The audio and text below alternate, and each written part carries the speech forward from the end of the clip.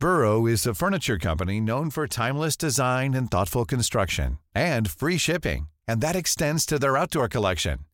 Their outdoor furniture is built to withstand the elements, featuring rust-proof stainless steel hardware, weather-ready teak, and quick-dry foam cushions. For Memorial Day, get 15% off your Burrow purchase at burrow.com/acast, and up to 25% off outdoor. That's up to 25% off outdoor furniture at burrow.com/acast. Mother's Day is around the corner. Find the perfect gift for the mom in your life with a stunning piece of jewelry from Blue Nile. From timeless pearls to dazzling gemstones, Blue Nile has something she'll adore. Need it fast? Most items can ship overnight. Plus, enjoy guaranteed free shipping and returns. Don't miss our special Mother's Day deals. Save big on the season's most beautiful trends. For a limited time, get up to 50% off by going to BlueNile.com. That's BlueNile.com.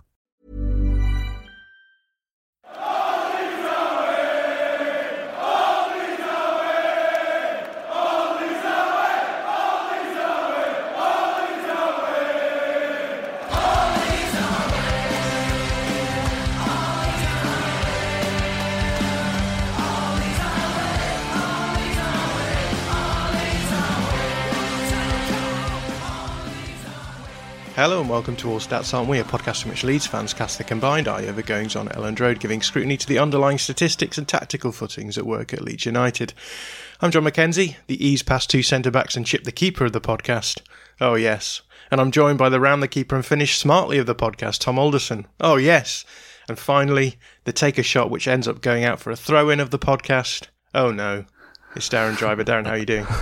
Not even the superbly disguised pass to Jack Harrison for the second goal of the podcast. No, not that one. No, not even that. No, the other one. the other completely mishit shot. Yeah, I'm all right, thanks. Yeah, not bad. I've had a busy Sunday morning doing some bits and pieces in the house, so it's nice to get a break for an hour to come and talk about some football. Yeah.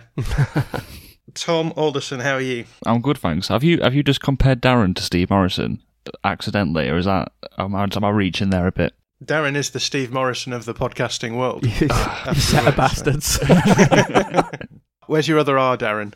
Darren with one R. It's not a thing, man.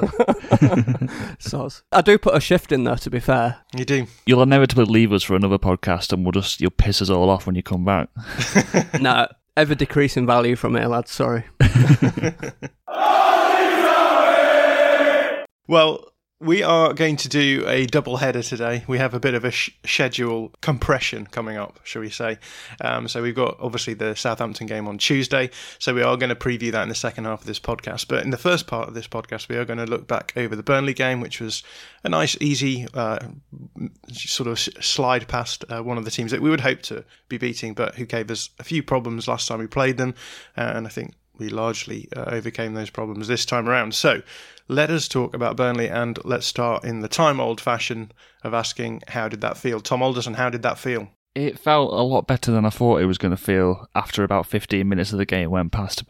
I thought, oh God, we're going to just see the second half of the first game played out again for another 90 minutes, and I was not looking forward to that. But then after that, we got on top in the first half. Even though I don't think we were very good in the first half, really, but we had the better chances. And I think Tom Wood had put it in the group chat. Like, it was in like that sort of zone where a 0-0 would have probably been not enough, but 1-0 seems probably a bit too generous to us. And then it felt like a bit of a championship game after that. Like they were just sort of trying to push on to try and get the goal, and we game stated them.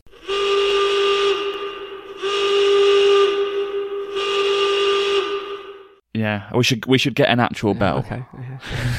Yeah, I agree with that assessment. I think just watching it back, you feel as though we maybe slightly edged the first half. I think going in a goal up was quite nice, and then when you're a goal up against a team like Burnley, you just know you're going to open up the opponent's back line a little bit more than maybe you would if they got the first goal.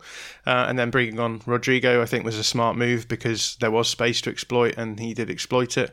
And Burnley, I think, maybe lapsed a little bit for his second, the fourth goal as well. So we got those two goals quite quick succession, and that was it, pretty comfortable. So Darren, how about you? How did it feel? Yeah, much the same. I felt we were chatting a bit during the game, John, and I felt that we were kind of starting to work Burnley out from about 15 minutes in, and not work them out so much as find ways to solve the problems that they were posing us. And I felt that we increasingly did that successfully as the game went on.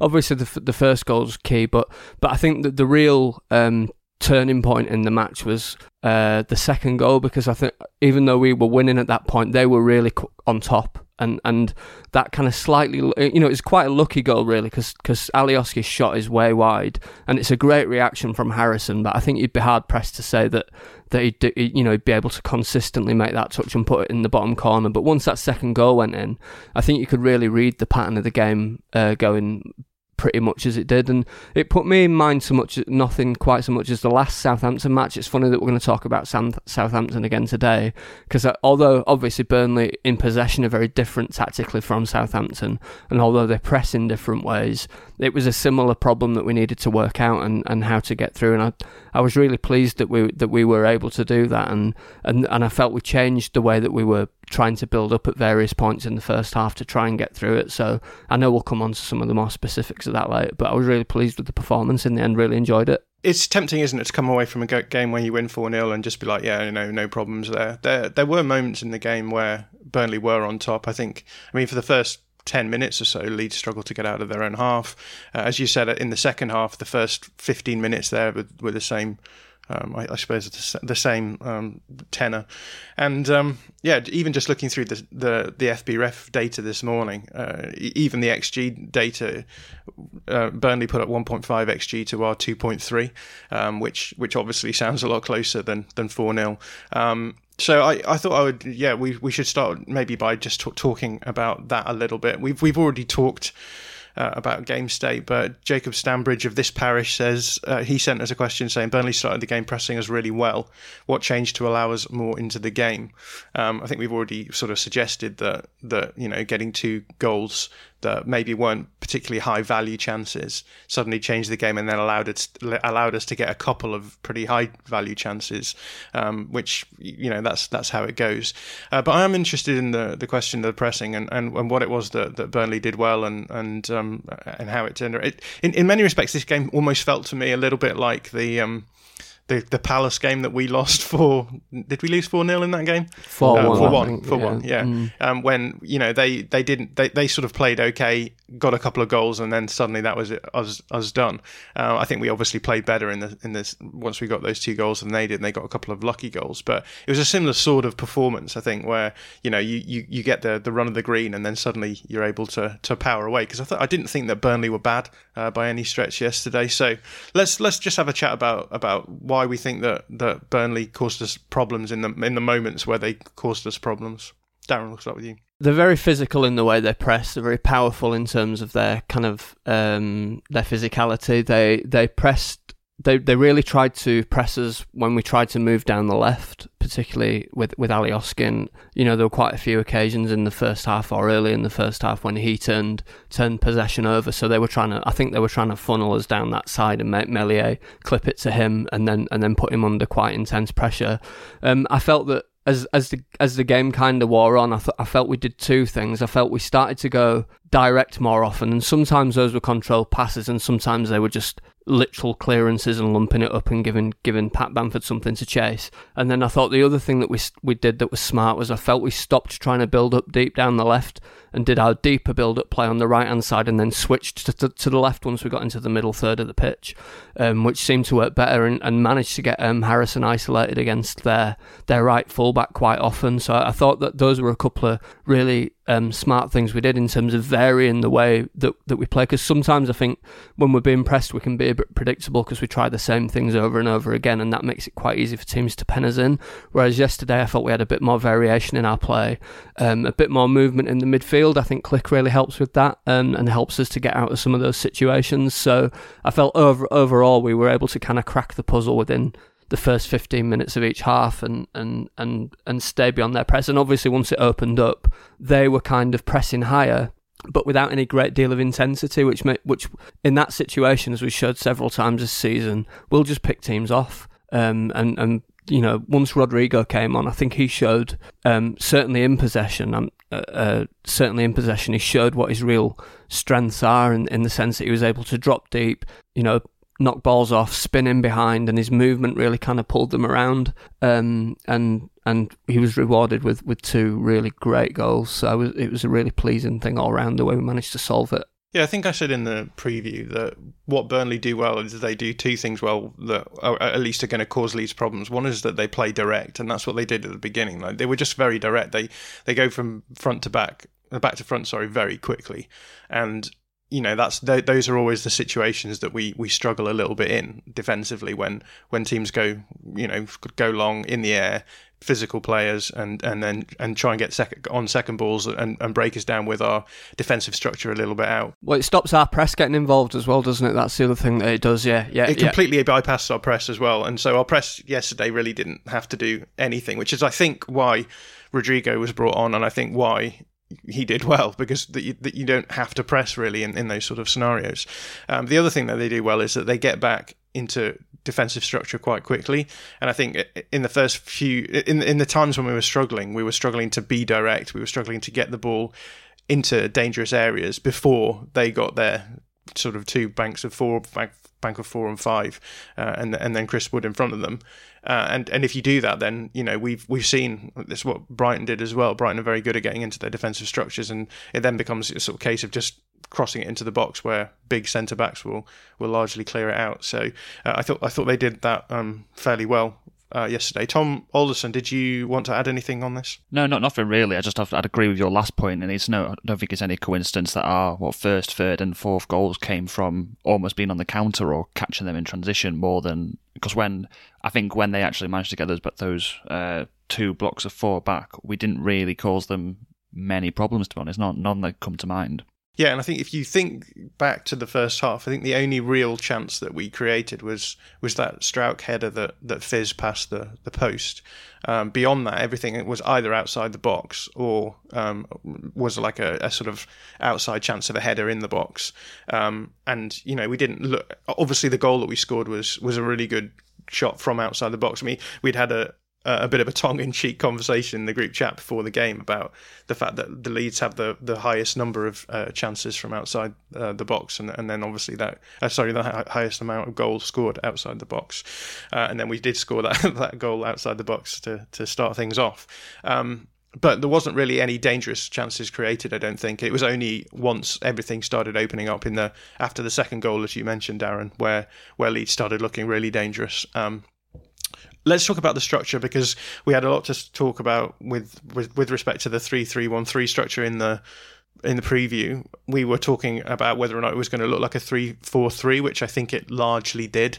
Again, it's the caveat with our structure is always that our structure is dependent on what the opposition do, and when you're out of possession, it's going to look like a 3-3-1-3 because Phillips is going to drop in a little bit deeper and more central, but in possession it's going to look more like a 3-4-3. So I think it felt like in the second half we looked a little bit more 3-4-3-ish. We've talked at length about not looking good in the 3-4-3 structure, and we had a couple of questions about that. So Ellis Minelli said, I feel there was a disconnect between Phillips and Klich at times during build-up due to formation. Is Phillips asked to do too much in a 3-3-1-3, and should we look closer to a 3-4-3 at times? I'll put this to you, Tom Alderson, first. I think, as we've said, like the 3-3-1-3, 3-4-3 thing it's just dependent on whether or not we're in or out of possession, largely. But what do you make of the question of the link up between Phillips and Klich? I think it's a valid point, and there were times that was noticeable. I don't know if I've made this up, but is there a Bielsa sort of philosophy that you don't want 2 players in a vertical line or something because it limits the options? Or if I completely made that up. But I think like that when that happened, it did make it more difficult for us to get forward. And there was also times when Klich was like playing on the wing as he does, and that kind of limited the options for Phillips to get forward. And I think that the way that was mainly fixed in the second half. I think there were times that Dallas was playing a little bit more central, and I think that helped out. And then there were obviously with Rodrigo coming on. and dropping deep just gave that extra option to get the ball forward in central areas, which really helped. But we've mentioned a lot about the 3-3-1-3 before, that if you take a midfielder out and you put a centre-back in, so we're always going to struggle to build up through the centre when that's the case. Yeah, and our build-up structures never really work through the middle, so far as we're not looking to actually progress the ball through the central space unless there's space in front of us, like Klich had when he could just drive into that space in front of him. Usually the central midfielder's job is to receive the ball from the fullback and play it through to one of the wide players, or involve themselves in one of those wide build-up scenarios where they push out sort of to the corner of the box and play the ball between them so they can get the ball into the box. So I think we don't really have much of a connect between our central midfielders anyway. I think the general feeling is that we move the ball. It's a sort of move the ball out from the goalkeeper into the pivot, out to the fullback, into the central midfielder, out to the wide players is the general. Obviously, it's not a hard and fast rule, and if space opens up, they will exploit it. But I don't think there's necessarily too much of a worry about there being a disconnect between the two. Darren, Yudav Chawan said, "Why do you think we struggle a bit in build-up with three at the back?" And I think this is an interesting one as well. Yeah, I think it's because it's kind of generally accepted that, particularly on the left-hand side, that the player that you need to be best in the build-up phase is probably our weakest player in that build-up phase. So that we know that if Alioski receives the ball in our back third, that we're likely to be in trouble if he's pressed at all, and that proved to be the case yesterday. And similarly, although Dallas I think is better, obviously is better than Alioski in that role, I think when we put Luke Ayling at the right centre back role, we really miss him in terms of his ability to help us build up from in the wide right areas. So that's kind of why I was thinking yesterday, although I didn't think it was going to happen, and I thought we would start with the lineup that we did. I was sort of thinking, I hope that he drops Phillips into the back three and pushes Ayling into the right wing-back area and moves Dallas into that central 8 area, because I thought that would give us the best chance of getting our best ball progressor involved in the build-up play. So I think it's largely to do with that. I think we do struggle to move the ball through those areas smoothly at times, although there were times when it clicked beautifully in both halves. There were times when we played really, managed to progress the ball really well, but I think that by and large that's where it tends to break down. Just a couple of observations. I think in the second half, I think we saw Luke Ayling inverting quite a bit, weirdly. So he came inside and helped out, and sometimes was even picking up the ball from like Meslier between the two centre-backs. The rest of the time we did see, and again maybe more in the second half, we did see Dallas inverting quite a lot, so sitting alongside Phillips and giving Ayling that space to push into. So there was a lot of times in possession when Ayling would go quite far forward, and we would almost look like we were playing a classic back four in possession. But I think that helped a lot more in the second half, especially when Burnley's press dropped off a bit. That sort of helped out. The other thing is that, as we've said, losing a central midfielder. Obviously, you've got Phillips as the pivot, and then you only have 1-8 technically in Klich, and I think that means that that central midfield position is expected to help out on both sides, and so you lose a little bit of fluidity depending on where the ball's going and where the 8 is. So yeah, because you tend to get triangulation on both sides when we play with the 4, don't you? You tend to get them both sort of splitting. Whereas I think it makes it a bit more predictable where we are going to build up, because you'll see which side the 8 naturally drifts to. Yeah, and I think we had a question from Daniel Moroni, which sort of touches on this as well. He says, I appreciate our wingers tend to drop deeper to receive possession and build up, but Rafinha seemed particularly deep in the second half, almost in a right wing-back position at times. Was this just tactical situational, where we were playing on the counter and trying to find him in position where he could switch play easier and overload on the left? Or was it just a case of finding our most creative player on the side we tend to build up? I think this is structural. I think, as we've said, if you're going to have Dallas inverting and you're playing Ayling as a right centre-back, your right-sided forward is going to have to drop in a little bit more, because you don't have quite the same like leniency to link up as well. So for him to get to the ball, he has to drop in a little bit deeper just to cover for the fact that you are opening up that channel for Ayling. So I personally kind of think that's the reason why Rafinha looked a little bit deeper. I don't know if either of you had any thoughts on that. Yeah, I thought most of his good play was done in that middle third build-up phase yesterday. I thought in terms of like attacking in their final third. I thought Charlie Taylor really kind of kept him under control by and large. But I agree with you, John. I think that was the reason for it. I think there was some point, like, it's more of a defensive sort of point in this, but like most of their threat came from McNeil and Taylor. It was obviously the more of their threat was coming from their left hand side. So he did a good job on that, but that was maybe part of the reason why he found himself in those deeper cut positions compared to what he's used to. Let's move on. A lot of people wanted us to talk about Rodrigo, understandably. So a couple of our regulars, Elle said, do you think the Rodrigo as a 10 might become less common next season, particularly with the potential new recruits / a fully recovered Click? And Dan Holdsworth said, yes, I came to ask the same question. Rodrigo has come on at 9 at each of the last 3 or 4 games, suggesting Bielsa sees his future at 9. Do we agree? Tom Alderson? Yeah, I'd agree with that. I think he looked... the Spurs game as well, he looked incredibly sharp when he came on. And I think you can get away with the sort of pressing issues a little bit more. I think not completely. Like there were times yesterday that he presses, and I think the difference between him and Bamford is like Bamford is actively trying to stop that pass getting off, whereas Rodrigo's just like, oh, I'll just run and put him under pressure a bit. So I do think he gets away with that more at 9, and I think it just plays to his strengths more, playing in that position compared to being a 10. And I think it will give us sort of less defensive issues. So yeah, I would say that long term, I think it would be, or next season, Rodrigo will be playing more at 9. We'll see him, and I think it'll be Click, Roberts, and I don't know, if a new signing comes in, can do that 10 position and probably do it better than Rodrigo. Yeah, I think I'd broadly agree with that. I think we might have seen yesterday, albeit in circumstances which really suited him. I think we might have seen yesterday what Bielsa's intent was, or what the intent was when he was initially brought in, because it kind of seemed to crystallise for me what his true strengths might be in our team, certainly in possession. And I know I keep putting that caveat in, but I do think it's an important one. So I suspect that he will be competing with Bamford for the 9 slot next year, and potentially there might even be games when, in those games where we play something which looks closer to a 3-5-2, where we see them both on the pitch. Yeah, we've been quite clear, I think, in our criticisms of Rodrigo in saying that there are going to be certain games that suit him, and I think yesterday's game is definitely one that suited him. It's the same with the Villa away game, where again Villa pushed up and left themselves quite exposed, and he helped us exploit those spaces really well.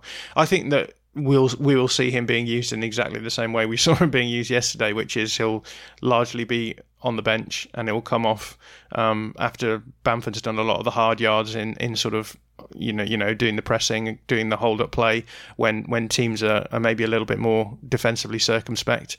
I don't think we'll necessarily see that. There may be times when we're playing against teams where we think that we can do that from the off, where we might see him, but I just don't think you need to worry too much about that. I think he's the sort of player who exploits space, and you're going to have more space towards the end of games. So and he's over 30 now. Why not just use him off the bench? Use him to really pick his best qualities and use them against the opponent. I think there's a sort of assumption that seems to be made that if he came on with 30 minutes to go and scored 2 goals yesterday, then if we'd played him the full time, he would have scored 6, which clearly isn't the way that things work. So I think it's important to recognise what it is that Rodrigo does well. And how we can use them in our team, rather than just being like, well, this player scored 2 goals, now he has to start the next game. FPL Finn had a question: how do Rodrigo and Bamford differ? Darren, did you want to touch on that? Yeah, I do. I think that's a really good question, and I think the way that I would put it is that primarily what Bamford does is occupy defenders, and what Rodrigo does is try and evade them and try find space away from them. And I think that they're both really important things to do. And I'm not saying that Bamford's movement isn't good and that he can't escape defenders when he needs to and everything, but he's really kind of good at playing quite an unsophisticated, and I don't mean that pejoratively, but quite an unsophisticated role, in the sense that he is prepared to go and battle with central defenders central defenders as he did yesterday. He's prepared to do the hold-up play, and he's prepared to take kicks. Whereas I think what Rodrigo's more likely to do is he's more likely to try and pull into the midfield, try and lay the ball off, and then try spinning behind them, which I don't think is something that you're particularly going to see Bamford do. Tom, did you want to add anything? Nothing more to add, really. I had a few notes written down, and Darren's just listed them all off for me. So. What a nerd Darren is, eh?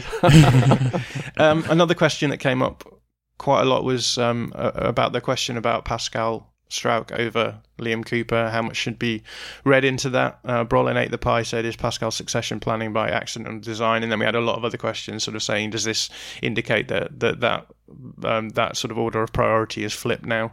Tom Alderson, what's your take on this? I would still say Cooper is first choice, but it's going to be over the summer. I think it might be that Struijk is first choice going into the next season. I think I just feel there are things that Cooper is better at than Struijk, but I just think from the set pieces at both ends, I just think he gives us that threat, and I don't feel like I'm as concerned when he plays. In terms of is it like succession planning by accident or design, I don't. It depends how good the recruitment for Struijk was going to be, because I don't think he's been a lot better than anyone out of all of us thought he was going to be. So it's probably just worked out very well. So it's probably a little bit of an accident, but it's a very nice accident. I'm very happy with it. Yeah, I think he was brought in with high hopes, wasn't he? When they recruited him, but I think with any young player, you can't guarantee that they're going to develop to the level of their apparent potential, can you? So I think that he looked really good, and I watched him a lot in the 23s season, in Bielsa's first season, and he looked fantastic all the way through that season. But that doesn't mean that he's going to be able to make the step up, and I think to that point, it's not accidental, but there's a kind of lot of moving parts within it. But once he made it apparent towards the end of last season that he was a serious player and a serious contender, then I think it does become a bit more by design, and that clearly he's pushed himself right up in the pecking order, and is now, you could make an argument that he should be the first choice. I'm not necessarily certain that I'd make that argument right at this point, as big a fan of him as I am. Yeah, and I don't think it even really matters at this point, right? We know that what's going to happen is that at some point Struijk is going to be the first choice left centre-back over Cooper. Does it matter when it happens exactly? I don't think so. In terms of the question itself, I think the general idea is whether or not that actually Bielsa is just picking Struijk on the basis of the fact that he's a better player rather than just because Cooper's been injured, I suppose. I don't know if you had any thoughts on that, Darren.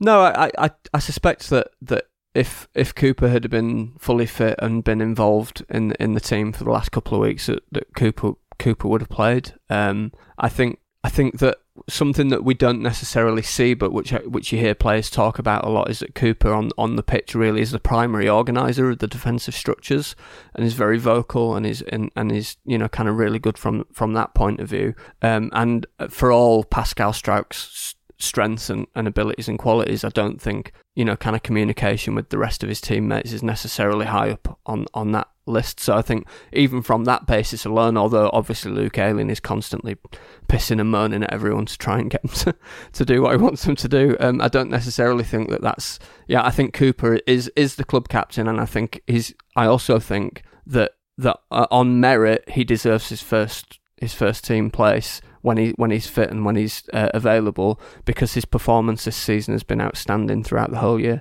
Last week we tweeted about Mateusz Klich being back, and you pointed out, Darren, we maybe needed a little bit more sample size.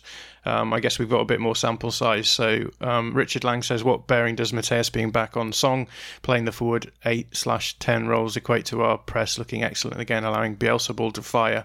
What do we make of Mateusz Klich? These are good signs, right? Yeah, definitely. He looked really good again yesterday. He just looks like he's moving more freely, and like just to the eye, he looks like he's moving more freely, and he looks like he's more able to kind of do the things that we expect him to do. He's able to do all the running. He's able to try and get involved, and although we weren't able to press massively successfully yesterday because of the way that Burnley played, I still felt that he was trying to make all the correct runs, and in terms of in possession, he kind of looked like he normally does. He was trying to pull the strings, trying to probe, trying to do all the wonderful scripted play that we that we get involved in. Right, you're dealing with Twitter this week. Yeah, sorry. So yeah, I thought, and obviously the goal was great and very reminiscent of the one he scored against Derby, and Hobbsy pointed that out this morning. It also reminded me of it yesterday, of the goal he scored against Derby at Bielsa's second game. So all in all, encouraging signs, and I was being slightly facetious when I said we needed more sample size last week, by the way. Yeah, Tom Alderson, any thoughts on Klich? Yeah, he is our best presser of the ball, isn't he? So if we want to play this, the ideal version of Bielsa ball, then him on form is exactly what you want. Is what you want, and I think in possession, I think again he is the best midfielder that we have to play that. To get those overload on the wings that Bielsa wants. So yeah, if he's playing well, and if we can get, it would be nice to see him have a full season next year after having a rest and not being injured, because hopefully he can get back to the levels that he was back for the first 10 games, because he was unbelievable. Well, would you believe it? We've managed to do the review section in half an hour. So look at us. We're getting more professional as the season goes on. No mention of Meslier, though. Did you want to talk about Meslier, Darren? No, he just did very well, didn't he? He did, yeah, but he always does very well. There's only so many times you can say Meslier did very well in a podcast, I suppose. But yeah, Meslier did well. Darren is right. But let's move on and talk about the Southampton game, which is coming up on Tuesday, I believe. So this week I was lucky enough to talk to Lucy Hynett, who is a Southampton fan and an FPL expert. And this is what she had to say about Southampton. So Lucy, hi, how are you doing? I'm all right, thanks. How are you? Yeah, I'm doing really well. It's great to have you on. We're now very close to the end of the season. Looking back over Southampton's campaign, would you say it's a good season, a mediocre season, a bad season? I think it's been such a contrasting season, kind of between two halves, that it's actually quite difficult to give you an overall assessment. I think obviously at the beginning of the season, we kind of built very high expectations amongst our fan base because we were riding high and things were going well. And things have collapsed so significantly in the last half of the season that I think we'd probably come to the conclusion that it had been fairly mediocre.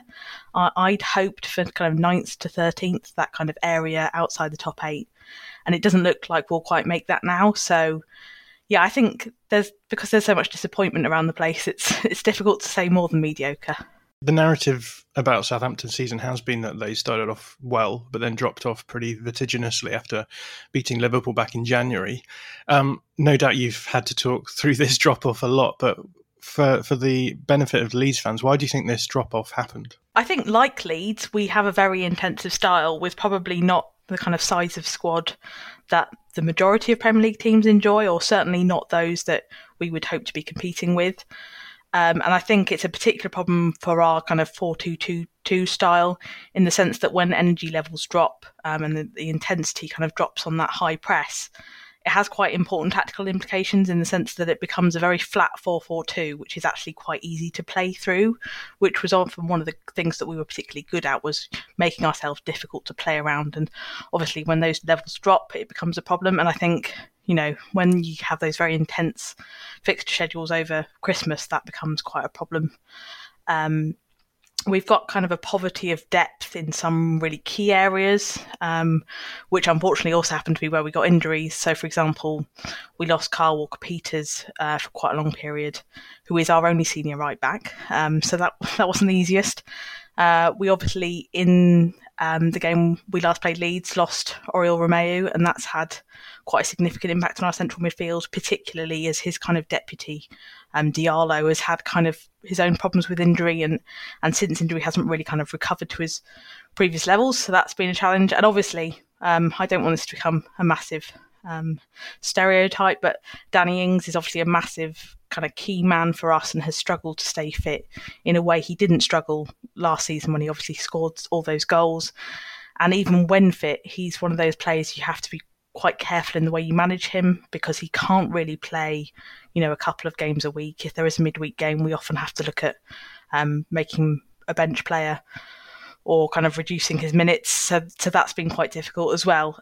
So yeah, it's that combination of a very intense system, a very thin squad, and some really unfortunate injuries, which only exacerbate those issues. I'm a little loath to bring this up, but there have been 2 9-0 defeats in the last 2 seasons, and I think a lot of people use that as a sort of, portent for something to do with Ralph Hasenhüttl's tactics. What's your whole take on that? Is it just simply the case of, as you've said, they're the sort of worst instances of Southampton looking tired in certain games? I've had this conversation with quite a number of people kind of from outside the Southampton fan base, and I think there's a temptation to look at 2 9-0s and think that they're indicative of the same issue. I'd say the first one is very different from the second one in the sense that the first one against Leicester came down pretty much to just being very bad at football. This was before Hasenhüttl had changed to his favoured 4-2-2-2 system, which has become kind of our signature. We were lying low in the table, and to be quite frank, that 9-0 just felt like a kind of chapter in the story of relegation, to be quite honest. It seemed really hopeless at that point. The second happened in rather different circumstances, and I think that's where it comes back to those things I was just talking about in terms of injuries, a style of play that really relies on people being at their kind of maximum physical level. And we also ended up losing a second man in that game rather than just one, so that also contributed to that 9-0. So while I think there are probably issues with Hasenhüttl's tactics, which I'm sure we'll get onto, and I think there are questions about his kind of ability to adapt to games, I would say that, they don't come down to the same issue. And I would hope that we won't end up with a third season with a 9-0 in it. Yeah, it seemed fairly unlikely, but never say never, I suppose. I thought that about the first one. You mentioned there, talking about Hasenhüttl in general. How do the fans feel about Hasenhüttl now that you've had, I guess, a good chunk of time now to appreciate his pros and cons? I think it's been very difficult from a fan perspective in the sense that he had a very kind of important and crucial impact when he first came in to replace Mark Hughes and took us away from a relegation battle that we thought we would inevitably succumb to, I suppose. Then he had a very difficult start to the following season where we had that Leicester defeat. So that kind of flowed in the other direction. Then we obviously had that very strong start to this season, and again we've kind of ebbed away again. So it actually makes it quite difficult to kind of keep up with current perspective on Hasenhüttl. I think there was obviously a lot of early season kind of love for him, a lot of faith paid in him, and obviously over the summer we put a lot into making sure he was able to develop his own style away from the first team. So obviously that kind of playbook system where he now influences everything down to the under nines. So there's been a lot of investment that way from the club and from the fans. I think there's a frustration which has emerged in the last half season that we aren't as tactically flexible as we perhaps should be. And, we've become very synonymous with this 4-2-2-2. But when it hasn't worked, he's been quite reluctant to change it. And I think that's become a bit of a frustration. I think sometimes fans, drop into this, if we just change the tactics, we'll be fine. But at the same time, he hasn't really shown anything kind of innovative in that sense. And I think there's also a concern that perhaps he's slow to make changes during the game. So a lot of our subs are very late on, often when kind of a result's beyond us. And often he's made some changes which were seen to kind of weaken the team rather than necessarily offer something new. I think there's a growing frustration. I think some fans would like to see him leave this summer. I'm not one of them. I think he has got his own problems, but I think a lot of them are embedded in the kind of situation the club is in more broadly with regards to kind of recruitment, the youth team, and other issues, which I think would probably face any manager. And I don't think there are many better suited, really. We've been talking a lot on our channel recently about what we want to see from the last few games of the season. So I'll put the question to you. What do you want to see from Southampton in your last 3 games this season? I think this is probably one of those things where the views of the ownership or the board or the management probably differ from the fans. I think our quite stringent sell-to-buy model, which will put us under a lot of financial pressure this summer, will mean that we are very focused on positional bonuses in the run-in. So, that getting those extra few places that might make the difference financially. Whereas I would say that a lot of fans, including myself, would like to see a bit more experimentation in terms of involving youth, thinking ahead to what might be the case next season in terms of player changes so that we can start to blood new players and see how they adapt. I think a good example in the Palace game would be that Minamino started, and he's been fairly ineffectual. And meanwhile, someone like Nathan Tella from our academy has been quite impressive and wasn't given the opportunity. And I think we're likely to see similar trends going into the end of the season, because I think, as I say, that the focus will be on those positional bonuses. So what do you expect to happen over the summer with Southampton? Is there going to be anything like a bit of a rebuild? Is there going to be a lot of players brought in, or do you think that the things will carry on much the same as they are? I think the real concern for this summer is the contract situation of a lot of the players. So Bertrand announced earlier this week that he was leaving. He's the only senior left back at the club, much like KWP is our only right back at the club. So he will need to be replaced. Ings and Vestergaard, who have both been pretty significant to our season this season and last season, are coming into their final year, and there's no news or kind of indication that they're signing new deals. Obviously, we're not a club in a position where we can afford to let them leave for free next summer, so I would expect some difficult decisions probably need to be made around their situation. And we also have the legacy of very poor recruitment 3 or 4 years ago, which has left some fringe players who are difficult to move on. So, for example, we had to terminate Carrillo's contract, who cost us £19 million. We're left with the likes of Elianusi, who's on loan at Celtic, Mario Lemina, who's been on loan at Fulham. Quite a number of those players that are quite clearly not a part of Hasenhüttl's plans, but will need to be moved on some way or another, either to free up some money, which seems unlikely, or at least reduce some pressure on a wage bill, which has got pretty out of hand in recent years. And, you know, that has been a focus of the club in terms of why we've ended up with such a kind of shrunk squad, because those wage demands were quite serious. So I'm expecting kind of a bit of turnover in quite key positions, and I think this is bound to place quite a lot of pressure on our recruitment. I think recruitment under Hasenhüttl, although he doesn't, oversee it directly himself, has been much improved over a few-year period where, again, we picked up those kinds of fringe players that haven't been particularly good. The likes of Shea Adams, Jadepo, Salisu, they all look like they've got good potential and can grow into something, but they will need to develop quickly, quite frankly, in order to kind of fill the holes that I'm expecting to emerge. Well, let's start looking forward to the game between these two sides. And what did you make of the last game? Well, I was hoping we didn't have to talk about this. It was obviously incredibly disappointing. I expected it to be something quite tight and high scoring, and we obviously didn't fulfil our side of the deal. I think that collapse in the second half after quite a bright start to the game was a huge disappointment, and was actually kind of a catalyst for prompting fans' questions about Hasenhüttl. That was, one of the games where we saw, at least on social media, a huge number of questions about whether he knew how to manage a game, change a game, stop, a team collapsing, which, as we've covered, has been a little bit of a theme. So, that was a real disappointment. And I was actually quite looking forward to the game in the sense that I thought it would be entertaining, and I thought it would be, two very kind of intensive, like high pressing teams kind of making a really good game of it. And for us not to really turn up, especially in that second half, was pretty disappointing. Yes. So do you expect anything different tactically from Hasenhüttl this time around? I think he might, just purely because of our kind of squad situation at the moment. So Ryan Bertrand looks unlikely to be available, and even if he is available, I think we're likely to change, because obviously he won't be here next season. So I think Hasenhüttl will be looking at kind of potential alternative ways of setting up. So I would expect to see the same kind of 3 at the back or 5 at the back system that we saw against Palace. I don't know if that will have any impact on the outcome. I would say that we are starting to look a little bit more defensively solid, although I would say the Liverpool game probably should have been worse, but we kind of got away with it.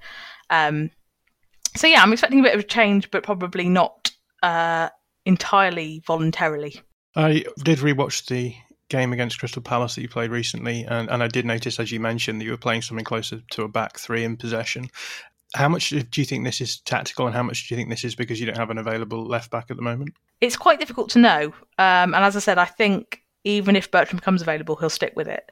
I think a lack of tactical flexibility, as I've kind of mentioned, has been a bugbear. And we do now finally have a kind of viable left-sided centre-back alternative in Salisu, who, I don't know if you noticed, but came on in the second half against Palace and added a really good balance to that back three system. I think the concern in the past had been that when we play with a back three, we invariably ended up with Vestergaard, who is a good passer with both feet, but he's obviously not naturally going to enjoy those left-footed passes, and he also lacks that kind of bit of pace that you might want from those wider centre-backs. So I would expect that we'll carry on with that. And I think that one of the kind of big questions for Hasenhüttl in the summer, beyond those kind of recruitment questions I identified, is that he will want to develop, I would hope, some option of an alternative system, and we haven't really seen that. And I would hope that this kind of variation we've seen, while might not be a regular occurrence next season, will at least give him the option to kind of change things around mid-game, because when he's tried three at the back systems in the past, we've become quite uncohesive and a bit muddled, really. So working on this, especially when you know you're safe, probably isn't such a bad idea. Leeds have been a little bit more solid with their defending of set pieces of late. They were the worst team midway through the season. I'm not sure actually of the stats anymore, but obviously with a player like James Ward-Prowse, you'd think that Southampton would be targeting set pieces on Tuesday. How important has James Ward-Prowse been for you this season? Incredibly important. He's on for his second consecutive season of playing every minute of Premier League football, which I think for any central midfielder in the league is pretty impressive. And he's also been remarkably consistent in doing so. I think there's a assumption that with our style of play, playing every minute would, eventually have an impact on your performances, but he's done so, invariably very well. And often left with quite a lot of responsibility. So I've, spoken about the kind of turmoil we've had with injuries, and that has applied to, his partner in midfield. And he's done a great job of kind of covering up a lot of those cracks. I think his set pieces, which are invariably, the focus of the neutral, have probably gone to another level this season. He's already scored 4 direct free kicks, so that's pretty impressive. And he's obviously a massive threat from kind of indirect set pieces and corners as well. I'd just be cautionary on James Ward-Prowse in saying that he is a lot more than a set piece specialist. Or while that might be his major strength, he has an incredible work rate and has adapted himself into a central midfielder that I never really thought he would be. He had that kind of choir boy image where he wouldn't really get involved. He'd stay a lot on the right and be quite peripheral to the play. Whereas now he's pretty much a defensive midfielder that gets stuck in. And if you saw Palace the other day, he likes to wind up Wilf Zaha. That seems to be his favourite hobby as well. So he's an incredibly important player, and I'm really relieved that he's not one of those that I expect to leave. Yeah, and I was watching him the other day, just really impressed at his tempo as well in the midfield. It seemed as though he was just controlling everything that Southampton were doing in terms of the build-up. And it was just a real joy to watch him play. I haven't watched a huge amount of Southampton recently, and just watching him was just incredible, seeing just the development that he's had there. On the subject of important players for you, who else has been important this season? I like to look beyond Danny Ings because I think everyone says, oh, Danny Ings, Southampton, he scores a lot of goals, and he does. But I think there are a couple of players that have arguably been as important, if not more important. I think Stuart Armstrong kind of goes under the radar a lot. He's, very progressive with the ball, likes to carry the ball, but is also, very willing to take on shots, very willing to kind of look for kind of a bit more risky passing. He's predominantly played as one of the wide 10s in the system, but has had to adapt recently to playing in central midfield. And I know he gives some people palpitations playing this role because he as I said, he tries those kinds of risky moves. But he's adapted pretty well. And he's just been incredibly important in providing us with a bit more of a kind of cutting edge when we've struggled for goals, especially when we've lost people like Danny Ings. He's also deceptively fast. I think this might go under the radar as someone who's not kind of a typical winger. He is very quick and nippy across the floor, and I think that probably caught Palace out a couple of times earlier in the week. So yeah, he'd be one. And I also think Yannick Vestergaard, and this is why I'm particularly nervous about his contract situation, is that particularly early in the season when we were in that very good run of form, he's been very good at helping open up very kind of banked defensives, the kind of likes of Burnley who will settle into those kind of two obvious banks. He's very good at drawing a player out, kind of finding a pass and doing something a little bit more typically creative than your average centre-back. And that was, he was one that we really missed when he was injured, because our other centre-backs aren't capable of providing that, and it gives kind of opposition attacks one less thing to think about, really. So he's going to be a huge miss if he leaves, which I expect him to do, and I think he'd be a massive asset to a number of clubs, despite his kind of lack of pace, which I think was the major frustration when he first came. So looking more specifically at the game on Tuesday, how are you looking injury-wise at the moment? Fortunately, better than we were. I think it's definitely much improved, albeit not perfect. So we saw in the Palace game, Ings is back, which is a massive relief, and he's obviously capable of finding goals that, quite frankly, the rest of our team isn't capable of finding. Although, to be fair, not many strikers in the league either. Walker-Peters has been back for a while, and he'd been a huge miss, so that's great. I think the obvious kind of absentees would be Oriol Romeu, who we obviously saw in all of his shining glory in the last game against you guys with that tackle on Rafinha.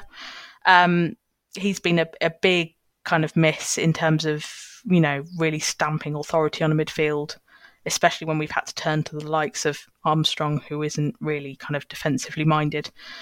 But yeah, I don't think it's a particularly bad injury situation. I certainly wouldn't be in a frame of mind where I would say that injuries are going to be the reason that kind of defines this game. So if you were to hazard a lineup for Tuesday, what would you go with? I'm expecting a fairly similar one to the one versus Palace, perhaps with Salisu as a replacement for Stevens, given that left-footed merit we spoke about and the kind of positive impact he had as a sub. I'd hope to see another wide player for Minamino, who, as I said, has really struggled. Despite some kind of impressive early goals, he hasn't really been able to adapt. I think there are probably quite a number of questions about what happens to him this summer. So I was hoping for maybe Teller or Gineppo or one of the other wide players to take over from Minamino, or even potentially bringing in a central midfielder like Diallo, who would then free up Armstrong to replace that position. But yeah, I'm expecting something fairly similar to what we saw at Palace. And this is a question I ask all of our guests, but which of your players do you think need to perform well if you're to beat Leeds?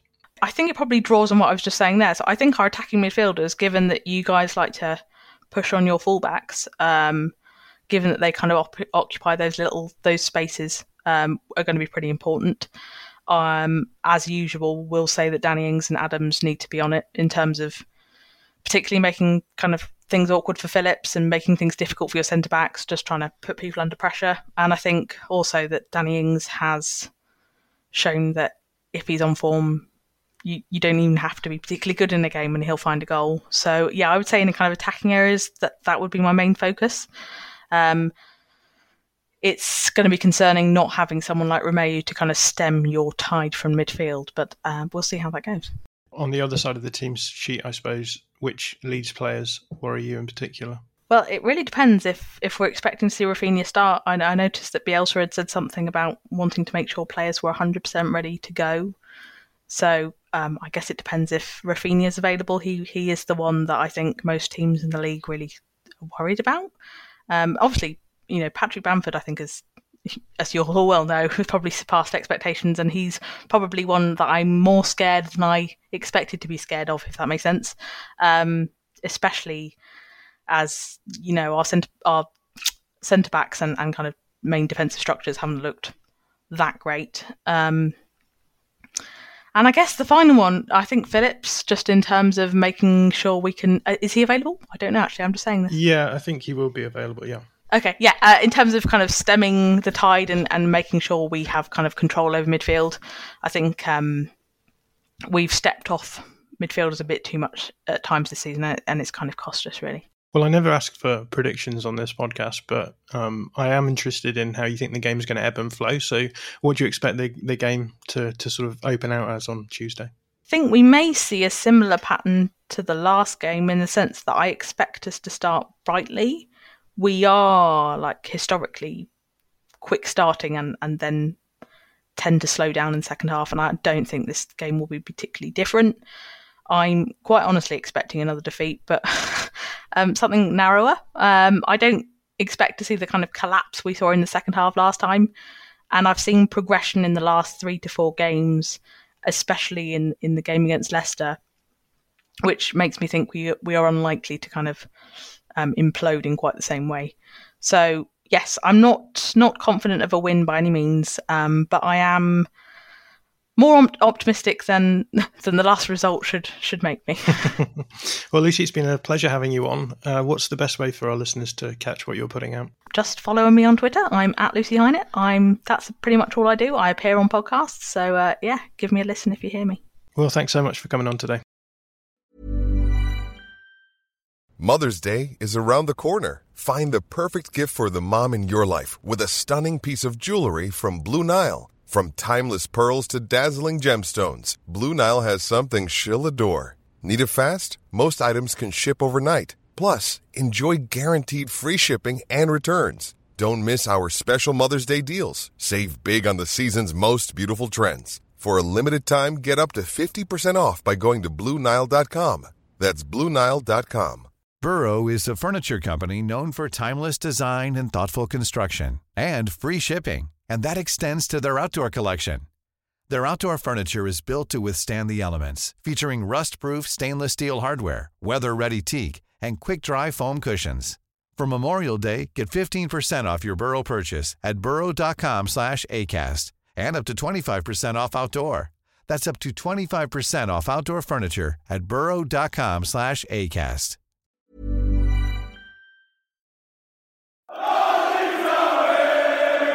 So that was Lucy Hynett, a Southampton fan and FPL expert, and she was talking about Southampton there.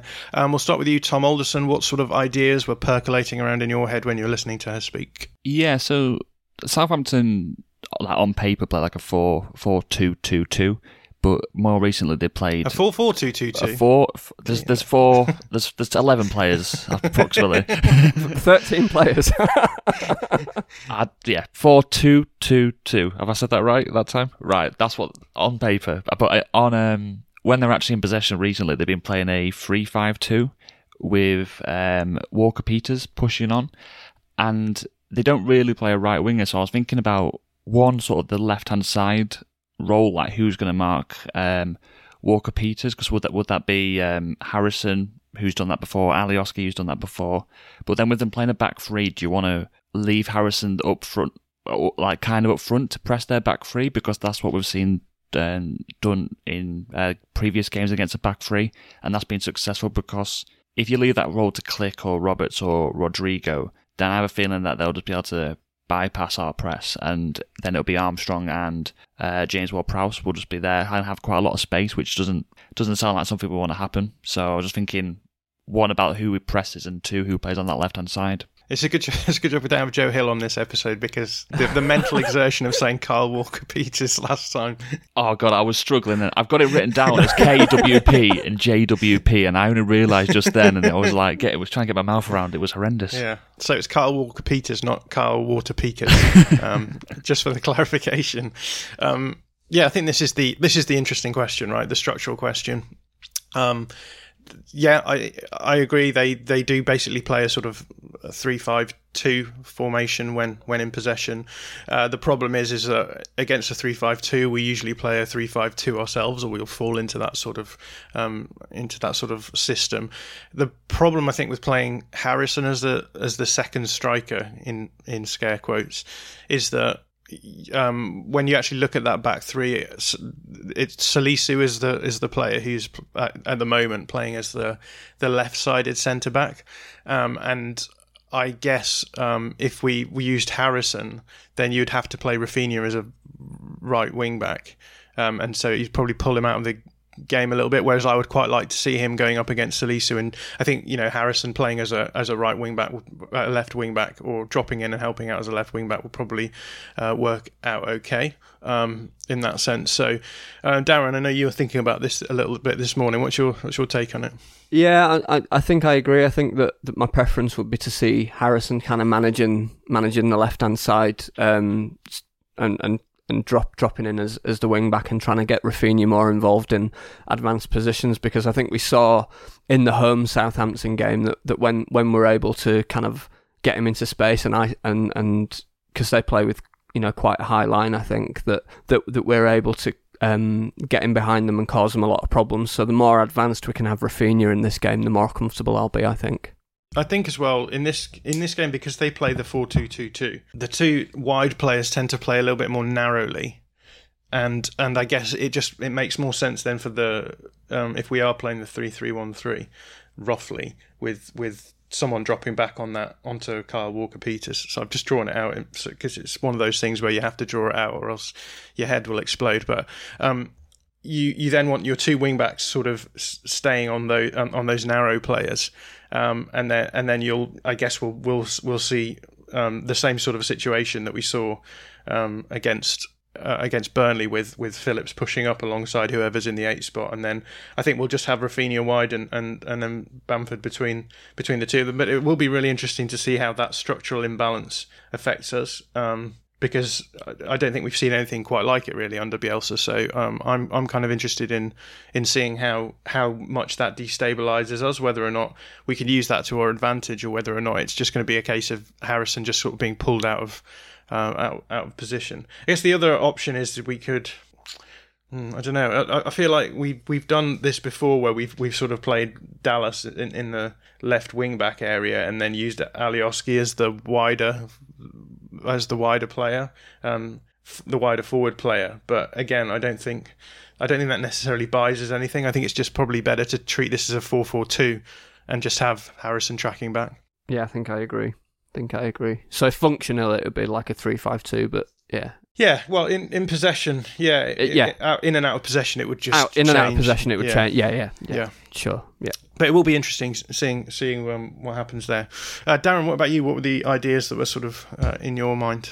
Yeah, I was trying to think about how we managed the ball, particularly first half, because Lucy referred to this, and it's something that we definitely saw happen in the first game. Is that kind of when their energy and intensity levels dropped in the first game, they still played high because they needed a goal, but they kind of really stopped pressing as intensely, or certainly we were able to bypass their press more directly. And as we showed in that first Southampton game, and as we showed yesterday, we're really good at taking advantage when those sort of gaps start to appear. So I'm thinking about how do we manage that first half? Do we try play through the press? Do we try and kind of stick to the ideal way that Bielsa wants us to play and build up through the thirds, or do we go more direct from the start? Because I think I remember last time Aileen saying afterwards that at half time the players had made a decision to play more directly, rather than that being something which had come as a kind of tactical instruction from Bielsa. So I'd just be really interested to see how we do manage, because we know that Southampton's press,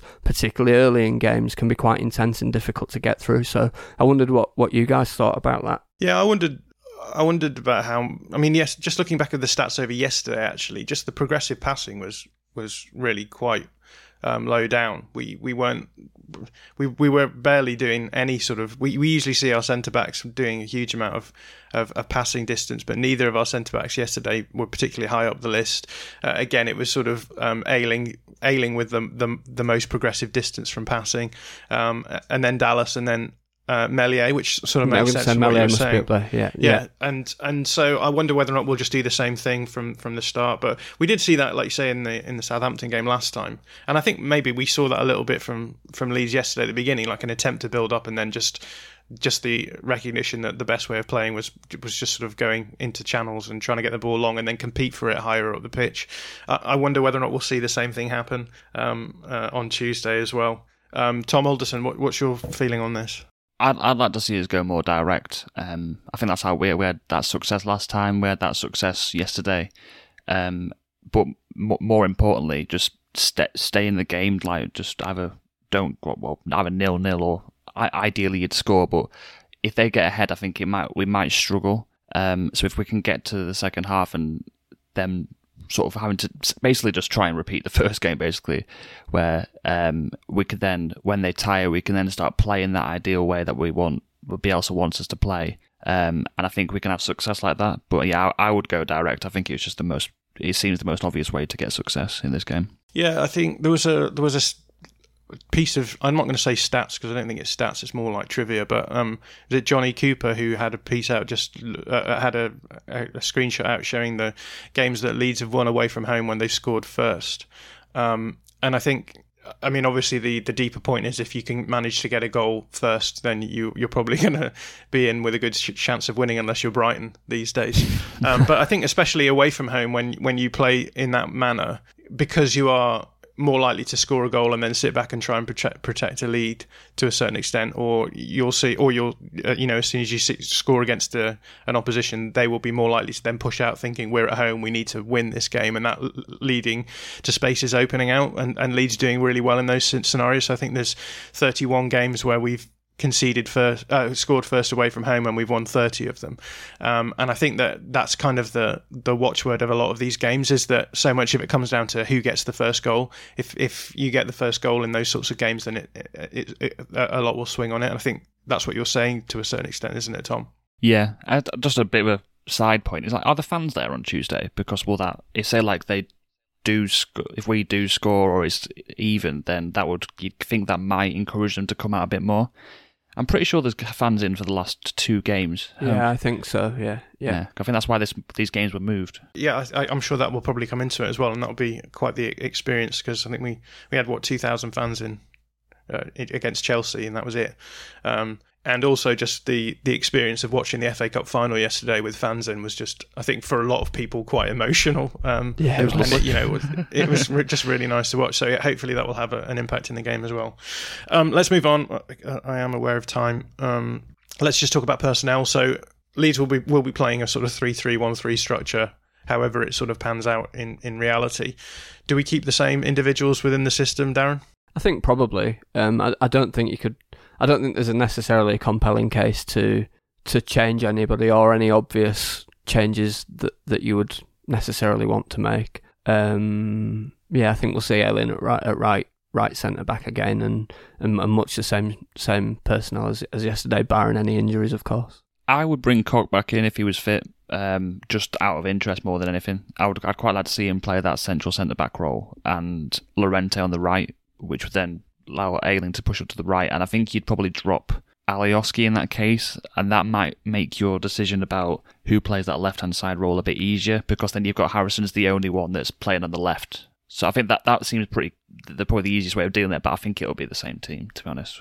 And Tom, who do you think needs to play well if Leeds get a result at Southampton? I've got Llorente. I just think that was this his first game that when I think it just if we can defend well, I think we've probably got a very good chance of getting something out of it. And I know how much Josh Hobbs loves a through ball, so I think we can see some of Llorente's through balls when their press slows down in the second half, and so hopefully we can see a couple of them, and that can help us win. Yeah, I've been looking at his data recently actually, and he's become very safe in possession. Like, he's not doing that sort of stuff anymore. Maybe he's been listening to the podcast. Maybe, but I mean, that's obviously, again, it's a fairly small sample size. But over the course of maybe the last 4 or 5 games, he just hasn't really been carrying the ball or passing the ball progressively at all. Maybe that's simply because yesterday he's playing in the middle of a back 3, so it's not that important, and we were going quite direct as well. But I do find that a bit of an interesting phenomenon that he's sort of, and it's something we've talked about happening with under 23s a bit, when they come out and they play quite, exciting, progressive football, and then give them a few. And I do wonder whether or not someone said to him that, let's tone it down a bit. But I don't know why they would, because it seems as though that would be the sort of thing that Bielsa would want. But that's a side thought for maybe another podcast. Darren, how about you? Who needs to play well?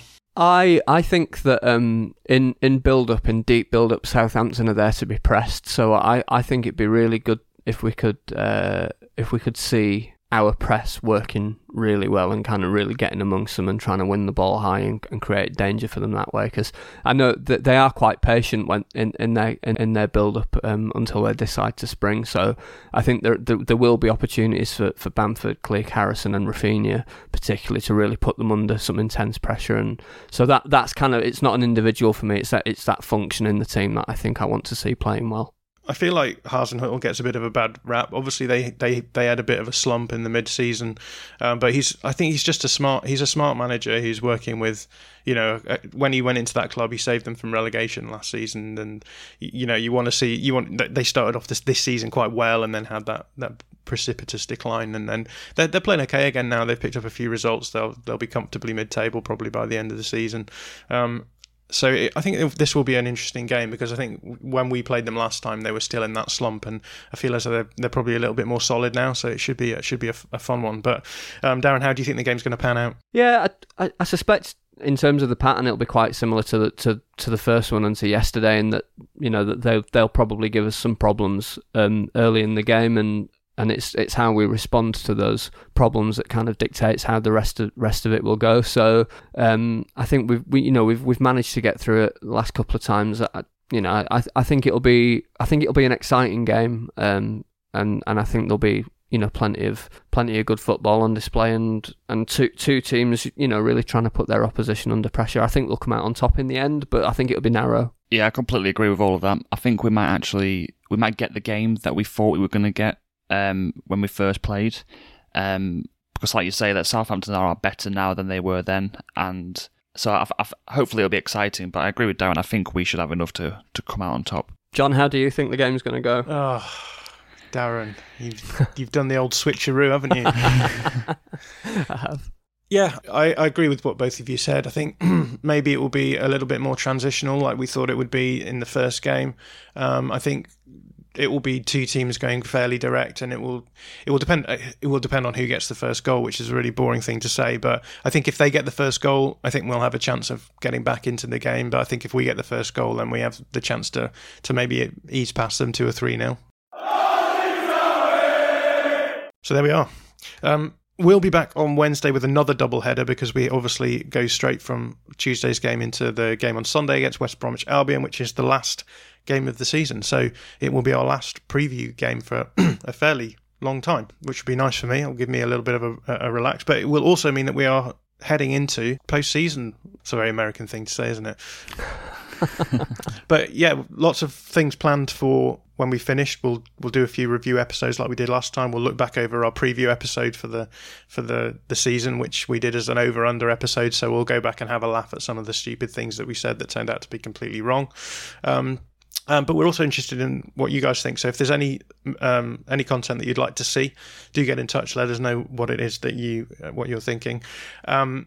We'll be if you would like to see more of what we do, then we do have a Patreon channel which has bonus podcast episodes, which I think we're going to do. We'll get a bonus podcast episode out soon.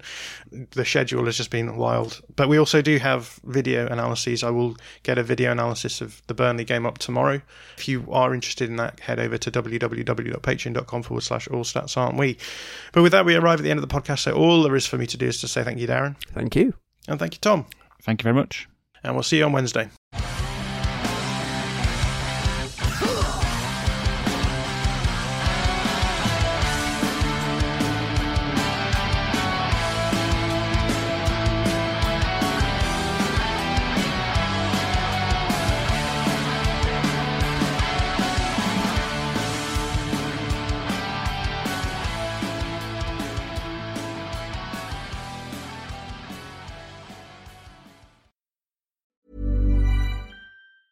Mom deserves the best, and there's no better place to shop for Mother's Day than Whole Foods Market. They're your destination for unbeatable savings, from premium gifts to show-stopping flowers and irresistible desserts. Start by saving 33% with Prime on all body care and candles. Then get a 15-stem bunch of tulips for just $9.99 each with Prime. Round out Mom's menu with festive rosé, irresistible berry chantilly cake, and more special treats. Come celebrate Mother's Day at Whole Foods Market.